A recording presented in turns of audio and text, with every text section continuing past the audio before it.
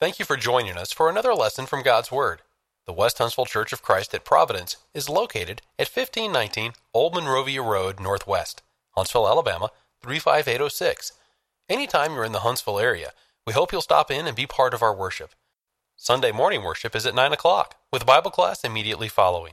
Sunday evening worship is at 5. Midweek Bible study is held Wednesdays at 7. What are the objectives of this class? The objectives of this class are not to figure out every single symbol, every single figurative language and get it exactly right. There is no way we are ever going to be able to do that. I don't know of anyone who can do that, actually.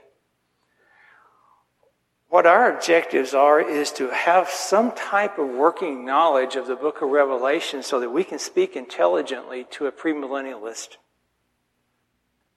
The churches of Christ have historically not had a good response to premillennialism when it comes to the book of Revelation. That is sad. I wish it would change. But I think people get frustrated with this book. Like I was speaking to somebody a while ago. They said they get frustrated because they can't figure some things out. And I share that same frustration. By the same token, we can understand enough to have an intelligent conversation with somebody who is misrepresenting Revelation, such as the premillennialist. As long as we stay consistent with the book of Revelation itself, the entirety of the book, don't just pick one or two verses and try to run with those. Be consistent from chapter 1 all the way through chapter 22, and especially chapter 6 through 20. As well as being consistent with the historical record of the first century church and first century Rome. And be consistent with the rest of the Bible when it comes to doctrinal issues, we're going to be okay. Yes, sir. Let me bring this back here so you can talk to everybody.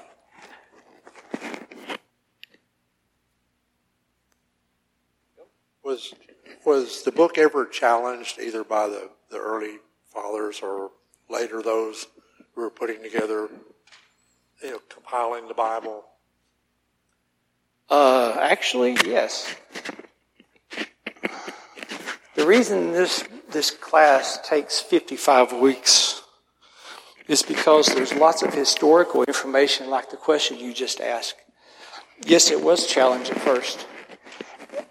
I don't want to say it was the last book that went in, but it seems like I read somewhere where it was one of the last books that was accepted. Originally in the 1st and 2nd century, I'm not sure it was accepted that broadly. But yes, it had its challenges. Yes, absolutely did. I don't remember where I read this. I don't remember the link. I've got a bunch of links on my computer of all the places I've been. I don't remember where it was, but we talked about the historical writings of Prochorus before. Prochorus was the secretary to Apostle John.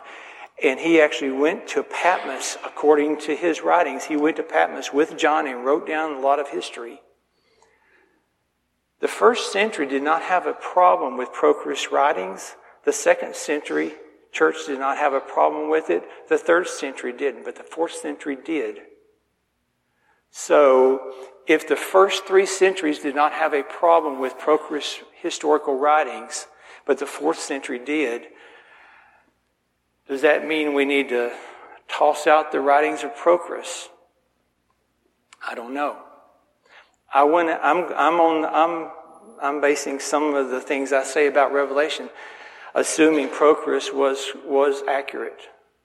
But see, that there's history like that just all the way through the first several centuries concerning the book of Revelation and concerning historical writings about Revelation that caused some stir, caused some debates, probably caused some fights.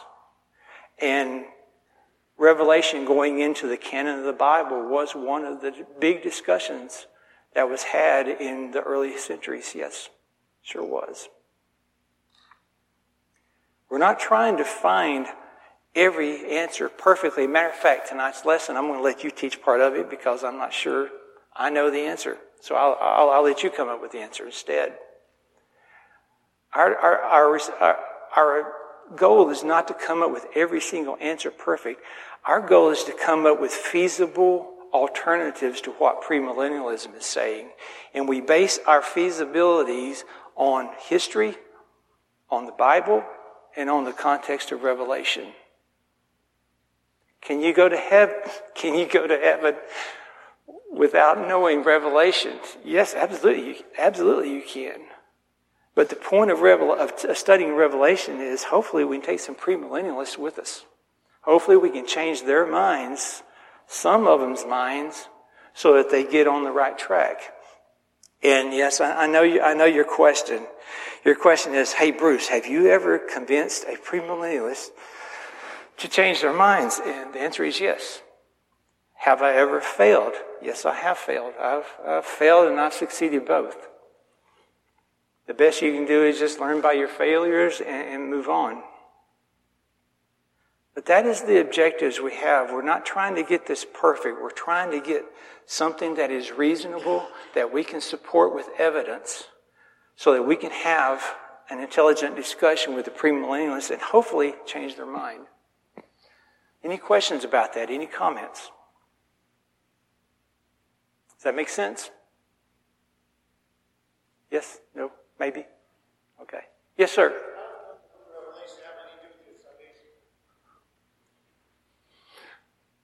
You can't go to the book of Revelation and learn how to be saved. This is a letter written to Christians who are already in a saved state, and the message is, regardless what happens to you, don't give up your faith. It's a book of encouragement more than it is a book of conversion. Oh, okay. Okay. Yes, sir.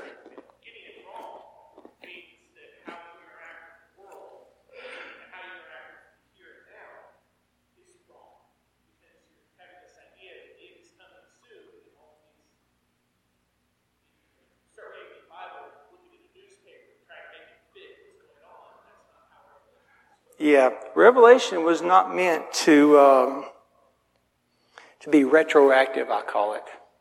Remember I told you that premillennialists require disasters to happen? If disasters do not happen, then they have no way of pointing to something and say, see, the end is near. And that's... There's never been a lack of disasters and wars. Dating back to the early 1800s. I mean, there's been diseases, there's been famines, there's been problems. And since the early 1900s, premillennialists have been pointing to those saying, see, Revelation says the end is coming near. And what's interesting, we're going to find out, I guess, next week when we start talking about 666. Every generation has its own beast. Every generation has its own end of times sign. And that's what's interesting is 2 generations from now, what we're saying the end of time is now, they're going to reinterpret it as something else. Are you familiar with the author Richard Rogers? No. Okay. He wrote a workbook on Revelation. He titled it Hallelujah Anyways. So I guess I know why now. No, I'm not familiar with him. It may be a flaw of mine, but I do not spend a lot of time reading commentaries or individuals. There was a teacher that was at Lipscomb when my wife and I were there. And apparently he wrote a book on Revelation. And somebody I talked to, I don't know, a few years ago said, you know what?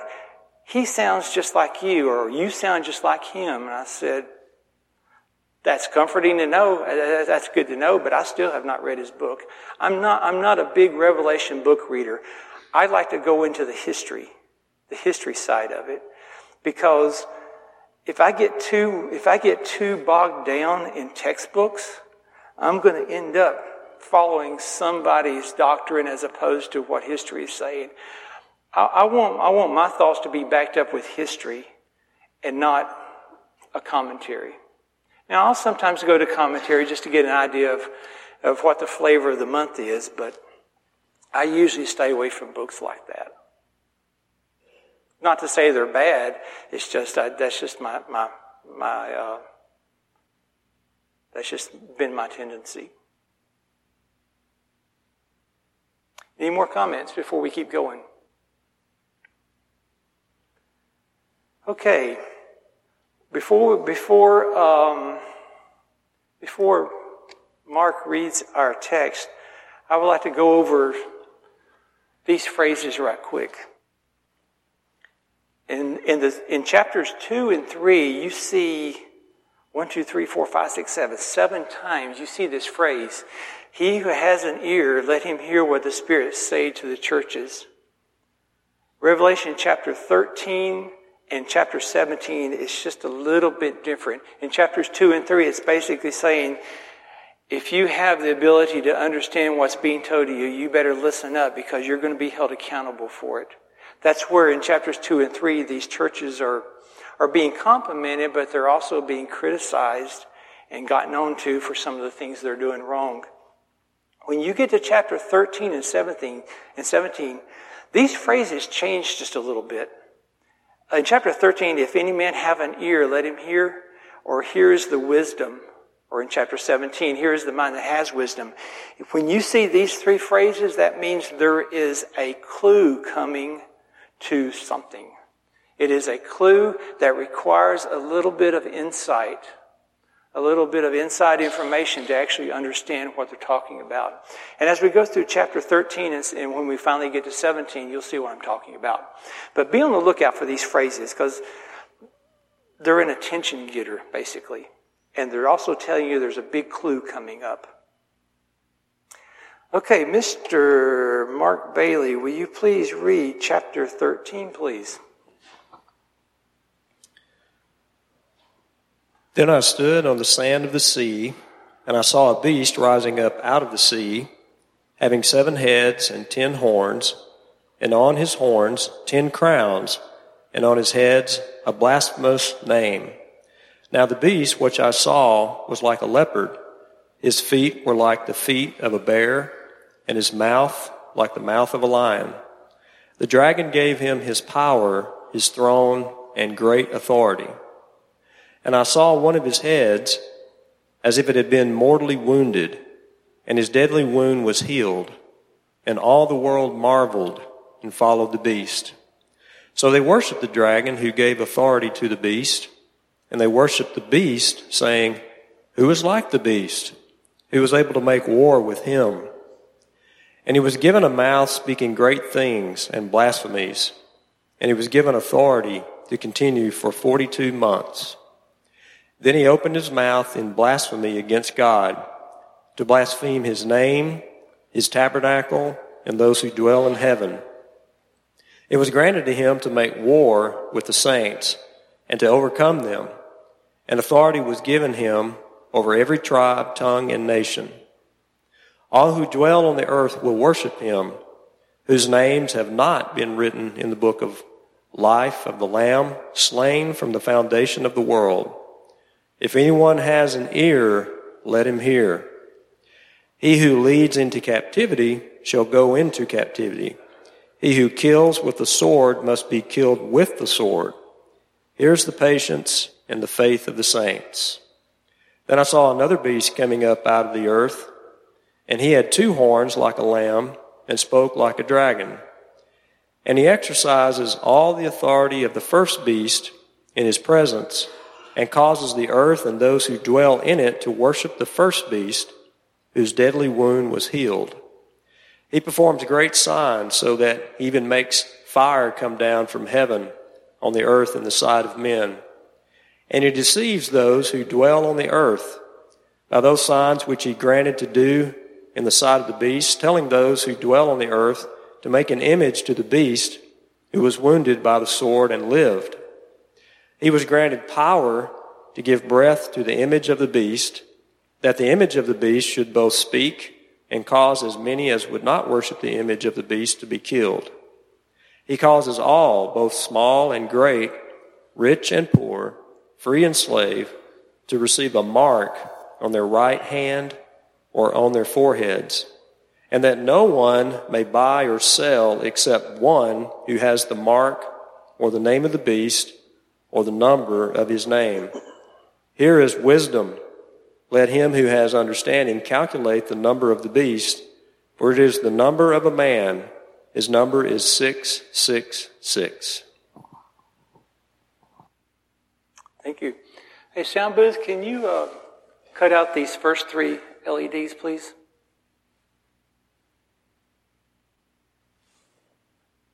Kind of washes out the screen a little bit. So here are the topics. Thank you, appreciate that. Here are the topics in chapter 13. We have beast number 1, beast number 2, the speaking idol, and I'm hoping we can get through captivity and the sword tonight, and then start with 666, the mark of the beast, next week, and discuss the Antichrist. And yes, that is indeed a credit card. Sometimes you have to just start reading premillennialism to see what premillennialism is saying now. According to premillennialist, chapter 13 prophesies that the United States is going to become a cashless society soon. So we'll be talking about that next week, just ever so briefly. How do you counter something like that? What would the 7 churches of Asia care about America becoming a cashless society in 2023? Don't know. We'll discuss that next week on how you counter things like that. Beast number 1, beast number 2, and the image, which is also called the speaking idol. The speaking image, the speaking idol. Let's figure out what all 3 of these represent, shall we? Okay, beast number 1. If you look through all the characteristics in chapter 13 concerning beast number 1, here are the characteristics of it. It has 7 heads, 10 horns, and 10 crowns. Now, we're at a little bit of a disadvantage in chapter 13 because we haven't reached chapter 17. Chapter 17 may tell us what the 7 heads represent, possibly. So, forget the top line. We'll get to the 7 heads at a later date. We know from chapter 13 that the dragon gives the beast power, a world throne, and great authority. And of course, who's the dragon? We know that's Satan from chapter 12. It has 1 head wound, a fatal wound. In fact, in the ladies' in the ladies' painting here, you can just barely see it. It's right there. I don't know how easy that is to see his head, but there's actually what looks like blood there. He has a fatal head wound that has healed. This beast amazes the world. The world worships this beast. The world says no one is as powerful as this beast. Who can make war against the beast? This beast blasphemes God. This beast makes war against God's people. In fact, it overcomes God's people. And even more than that, it overcomes the world. It dominates the world. Evil worships this beast. I believe the phrase was, those whose name is not written in the book of life worship this beast. This beast's number is the number of a man. And that number is 666. Now, is that enough clues? I don't know. Is that enough clues for us to figure out who this beast might represent? We may not get it right, but at least we can come up with something that is based upon fact, that we can counter a premillennialist claim concerning this beast. Yes, sir?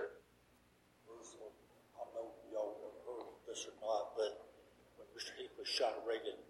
This was his excuse, not reason why he shot Reagan, because his name was Oh, really? What was the guy's name? Hinckley?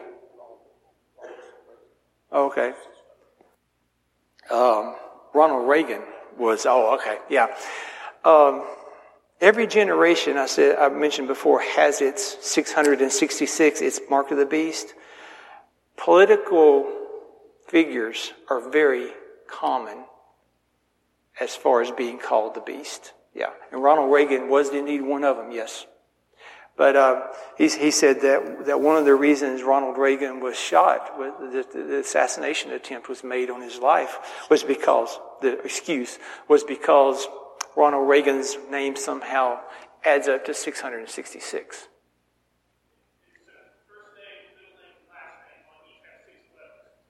Oh, is that it? Okay. First name, middle name, last name all have 6 letters. Okay.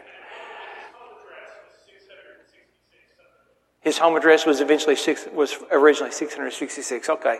Boy, the guy can't catch a break, can he? Okay. Hitler, Stalin, Marx, Peter the Great, Trump, Obama, Reagan. Trying to think of some others who are real, huh? Yes, I forgot about that. Various popes. There's actually I've never actually seen the list of popes that supposedly add up to 666, but I have heard that it was some of the first ones whose name added up to it. Did you know? Well, we won't get into it. We'll get into that later. There are some crazy 666 or 666 stories. Yeah, definitely. Okay, let's get back to the beast. Do we have enough clues here to come up with a reasonable explanation as to who this beast represents? Anybody want to give that a shot? As long as you stay consistent with these clues, it's consistent with history and consistent with the history of the first century church and consistent with Revelation, you're going to be okay.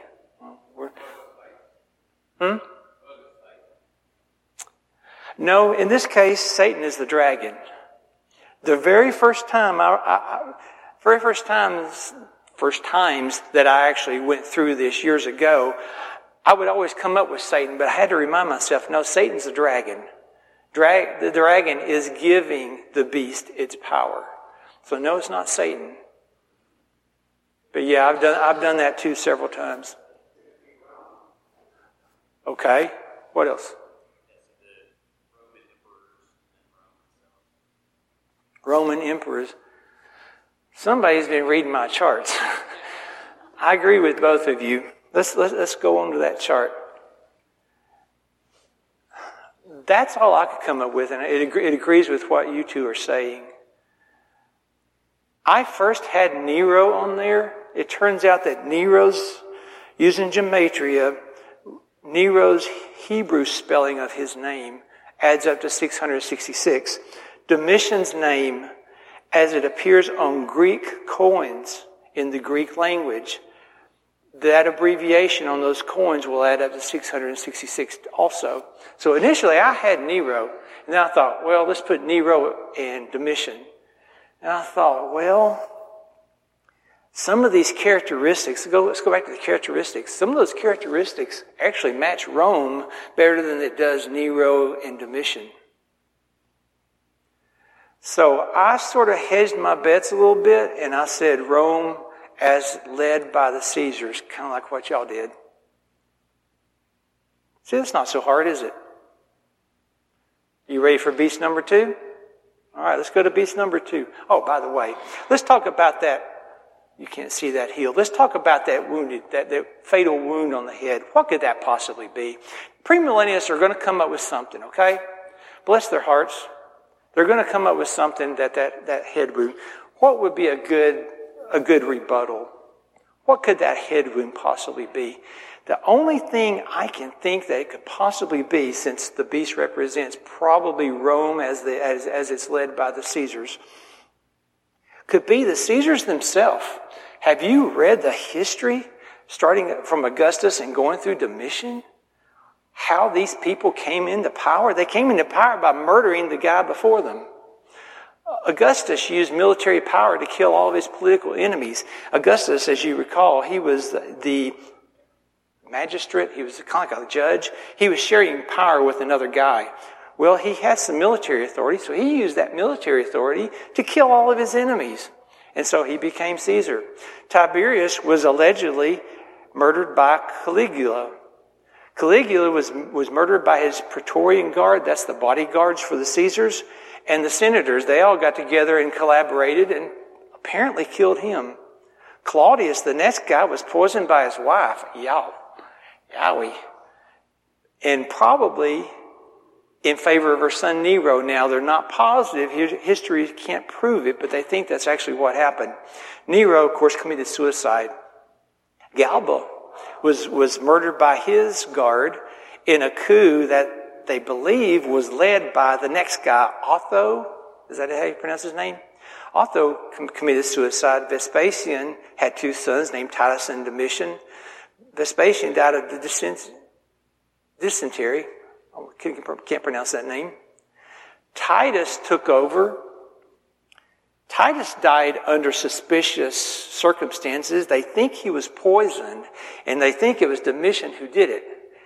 And the reason they think Domitian did it is because Titus promised Domitian that he would have military authority under his administration, just like under his father's. And then when Titus got into office, he said, no, not going to do it. And Domitian got mad. Domitian was a madman himself. History calls him madman, quote unquote. He was killed with an assassination conspiracy between the court officials and the guy who took his place, Nerva. And then, of course, Nerva, and then Trajan, and then Hadrian all died of natural causes. But that's bloody. You would think that if Nero killed himself and someone else took over, okay, the persecution is over, but it wasn't. Not only was it not over, it was actually going to get worse once Domitian came along 2 or 3 years later. But all these Caesars, they were not stopping the persecution of the church. And you would think if one of them died, well, maybe we'll get a good one in and the persecution went in. Well, no, it didn't. It kept on going all the way through Nerva. I don't know of any other explanation for the fatal head wound that it healed, because you would think Caesar's killing Caesars would eventually solve the problems for the Christians, but it didn't. It did not at all. Is that the definition? Is that an explanation of what the head wound is, the fatal head wound? I don't know. It's the only thing that would make sense to me. I can't prove it, though. Now, is that getting some of your brain cells thinking about that too? What are some of your ideas on that head wound? If a premillennialist came up to you and said that head wound was inflation, how would you counter that? Any ideas? Any more ideas than that? Tonight at home, you can stare at the ceiling for 7 hours like I do most nights. And think about this and try to reason, try to come up with some explanation that fits in Revelation and fits history. And personally, that's the only thing I can think of. But you see how this works. You may not get it perfect, but it is a feasible explanation that can counter something a premillennialist would claim. Okay, let's go to beast number 2. Here are the characteristics that chapter 13 tells us about beast number 2. He has 2 horns. Usually horns, all throughout the Bible, usually stands for power. He spoke like the dragon. This beast had the same power as beast number 1. This beast number 2 serves beast number 1. Let's circle that. That's important. Beast number 2 serves beast number 1. The world is in awe of beast number 2. Beast number 2 created an image to be worshipped. That image was an image of beast number 1. Revelation 13 says that beast number 2 gave life, quote unquote, to that image, to that idol. Beast number 2, enforced emperor worship. Receiving the mark is equivalent to receiving a certificate. If you bowed the knee to Caesar, you actually received a certificate. And if the Roman government came knocking on your door and you could not produce that certificate, you were given the opportunity to bow your knee again, and if you didn't, you were in trouble. Beast number 2 made sure that you cannot buy or sell without that certificate. We've already talked about this briefly. If you look back at history, the Roman government, they couldn't look in every nook and cranny for every Christian there is, so they tried to persecute also by proxy. They said if a Christian owned a business and you did business with that business, Rome would come after you too. And if you were a business who did business with a customer who was a Christian and Rome found out, they would boycott your business and go after you as well. So it wasn't just Rome going after Christians. They were persecuting them by proxy as well. Beast number 2 murdered the non-kneelers, the non-worshippers. And beast number 2 had so much power that chapter 13 describes it in supernatural ways. It's like beast 2 had supernatural powers. That's how powerful it was. Now, based upon what you know about the first century history of the church in Rome, who do you think beast number 2 may represent? There's no right or wrong answer. Who do you think that might represent?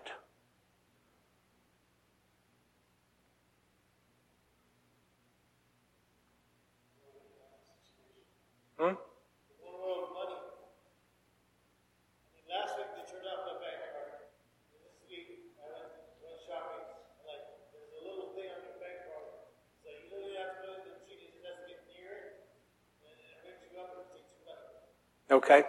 That's like the mark of the beast. Beast number 2 enforces the economic side of this. Absolutely, yes. So who would beast number 2 be in the Roman? Yes, sir.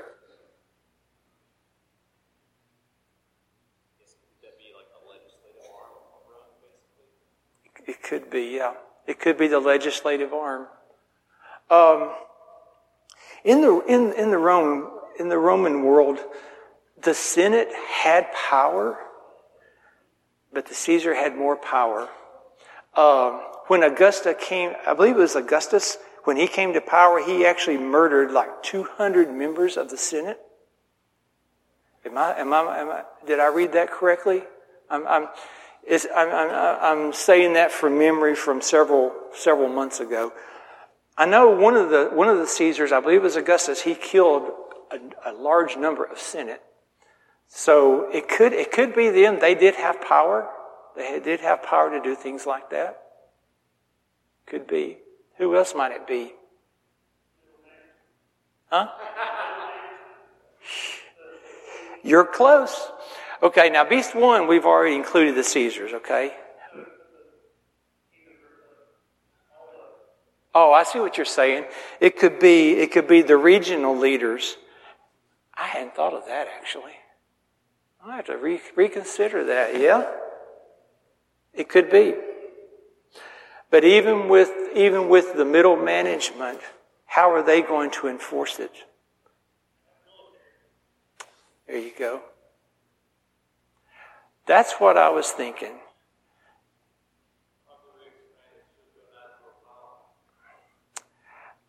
The only way I can explain this supernatural power, that really hung me up for a long time too. I finally came to the conclusion that the Roman military, all these regional middle management types, their power and their military is basically taking over the world. I don't know if you've ever, ever heard this before. I heard this when I was growing up. I don't hear it so much anymore. Back in the hellfire and damnation preaching days, some of you know what I'm talking about. I can remember hearing members when I was young. I remember hearing members saying, "Boy, that preacher really brought down fire from heaven today, didn't he?" Well, did he really bring down fire from heaven? No. It's just an expression. And I suspect that's a similar figurative language probably being used here. Because we know there was only one person who could do miracles, and that was Jesus, and then whatever the Holy Spirit allowed other people to do. So at this time, was the Roman establishment, were they actually able to perform miracles? Probably not. As a matter of fact, I would dare say no. So I suspect this supernatural power business, I suspect it's just figurative language. Because you look at this, you look at the Roman military, you look at these middle managements coming at you, and you're going to think they have supernatural powers just because they are so powerful. They pretty much took over the world, the known world at that time.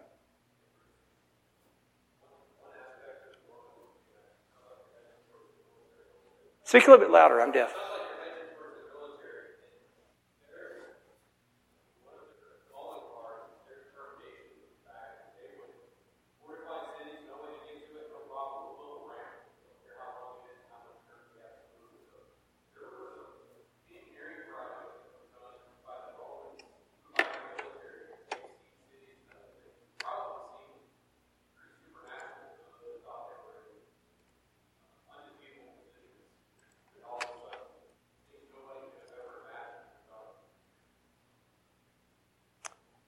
And that's probably, you explained that better than I did. That's probably where this figurative language is coming from.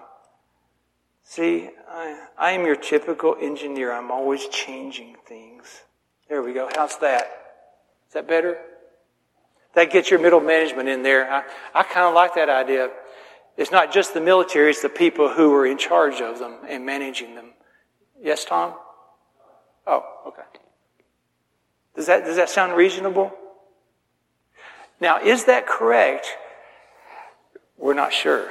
But it is reasonable and it is backed up with evidence. Let me get this over here so that you can talk to everybody here.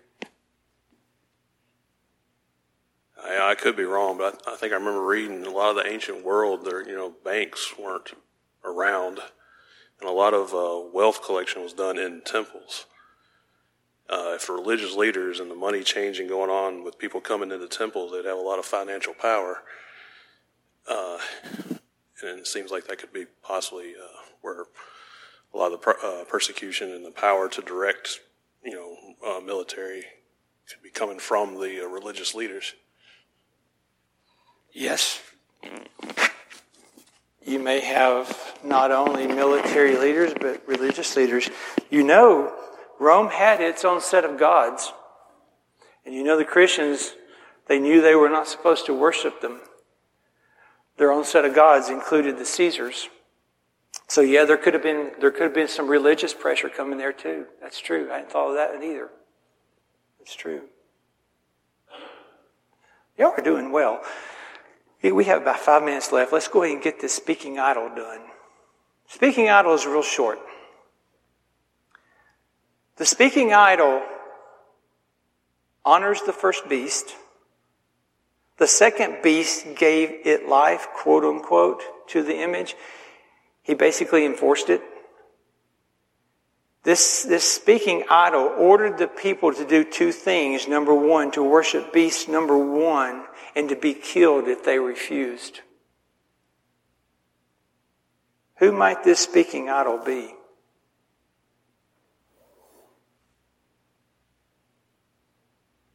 Now, premillennialists are going to come up with something, who knows? Who knows what they're going to call the speaking idol? What would you say to counter what a premillennialist would say about this speaking image? He honors the first beast. We know the second beast gives him life, gives him authority. He basically enforces it. This speaking out orders the people to worship beast number 1 and to be killed if they refuse to. What are your ideas on that one?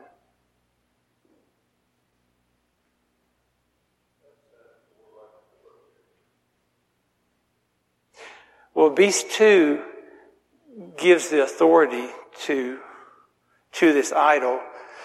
What I would say to that is that beast 1 we know is going to be Rome and the Caesars. Beast number 2 would be the military because they had the power to kill people. This has the authority to order people to be killed. There's a slight difference there, ever so slight. And once I'm telling you what I'm thinking, you'll understand that little difference there. This is a little tougher. What does it sound like that might be?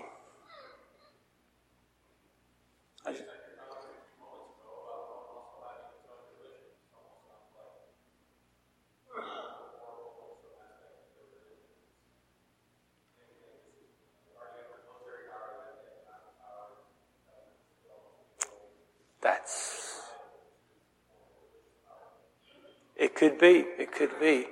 What I had in mind is very close to what you're saying. Let me go ahead and show you what I said, what I'm thinking. It is the law to actually worship the Caesar. Caesar puts it in law. The military backs it up. That could be on the religious side as well, though, because like was mentioned over here, there could be some religious pressure brought to bear as well. So yes, that could be. I need to update my charts again. Thank you. Appreciate that. There could have been some religious pressure brought to bear. There could have been some religious persecution as well. Because they clearly were not worshiping the Caesars, and clearly they were not worshiping these Roman gods. So all that we've talked about tonight for the beast, the 2 beasts and the image, I don't know if that's right or not. I don't think anybody knows if it's right, but it is reasonable based upon evidence and history. Would you agree with that? I think it's reasonable. Of course, you can't definitely say, absolutely, that's Rome led by the Caesars, that's definitely the military, that's definitely the law or the religious laws of the time. But it is based upon history, it is based upon fact, and it is logical. So see, you don't have to be perfect with Revelation in order to have a response to premillennialism. You just have to be able to back up what you say with evidence. Yes, sir. Okay, the beast number 2 appeared to have the ability to do supernatural wonders. Yeah. So what's the definition of supernatural wonders? Okay, yeah, we talked about it just a second ago, actually.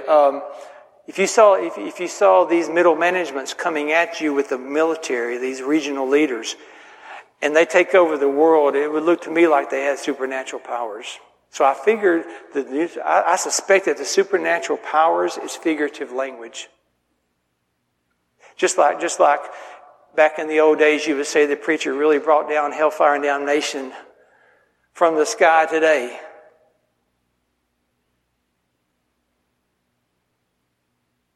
Any more comments on that?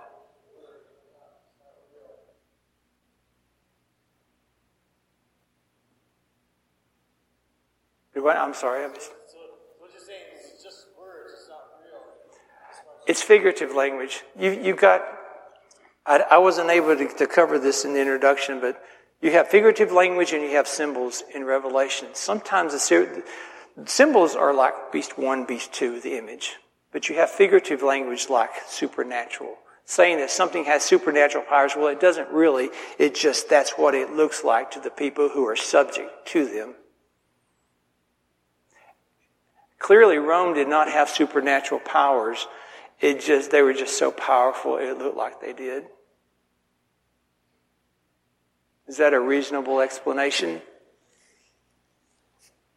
Yes, sir. Okay. Next week, you'll be the first talker, okay?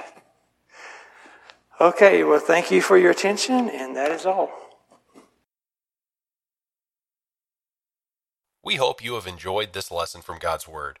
If you would like to continue your study of New Testament Christianity, please send your name and address to World Bible School, West Huntsville Church of Christ, 1519 Old Monrovia Road Northwest, Huntsville, Alabama, 35806. Or if you prefer, send your name and address by email to wbs@westhuntsville.org.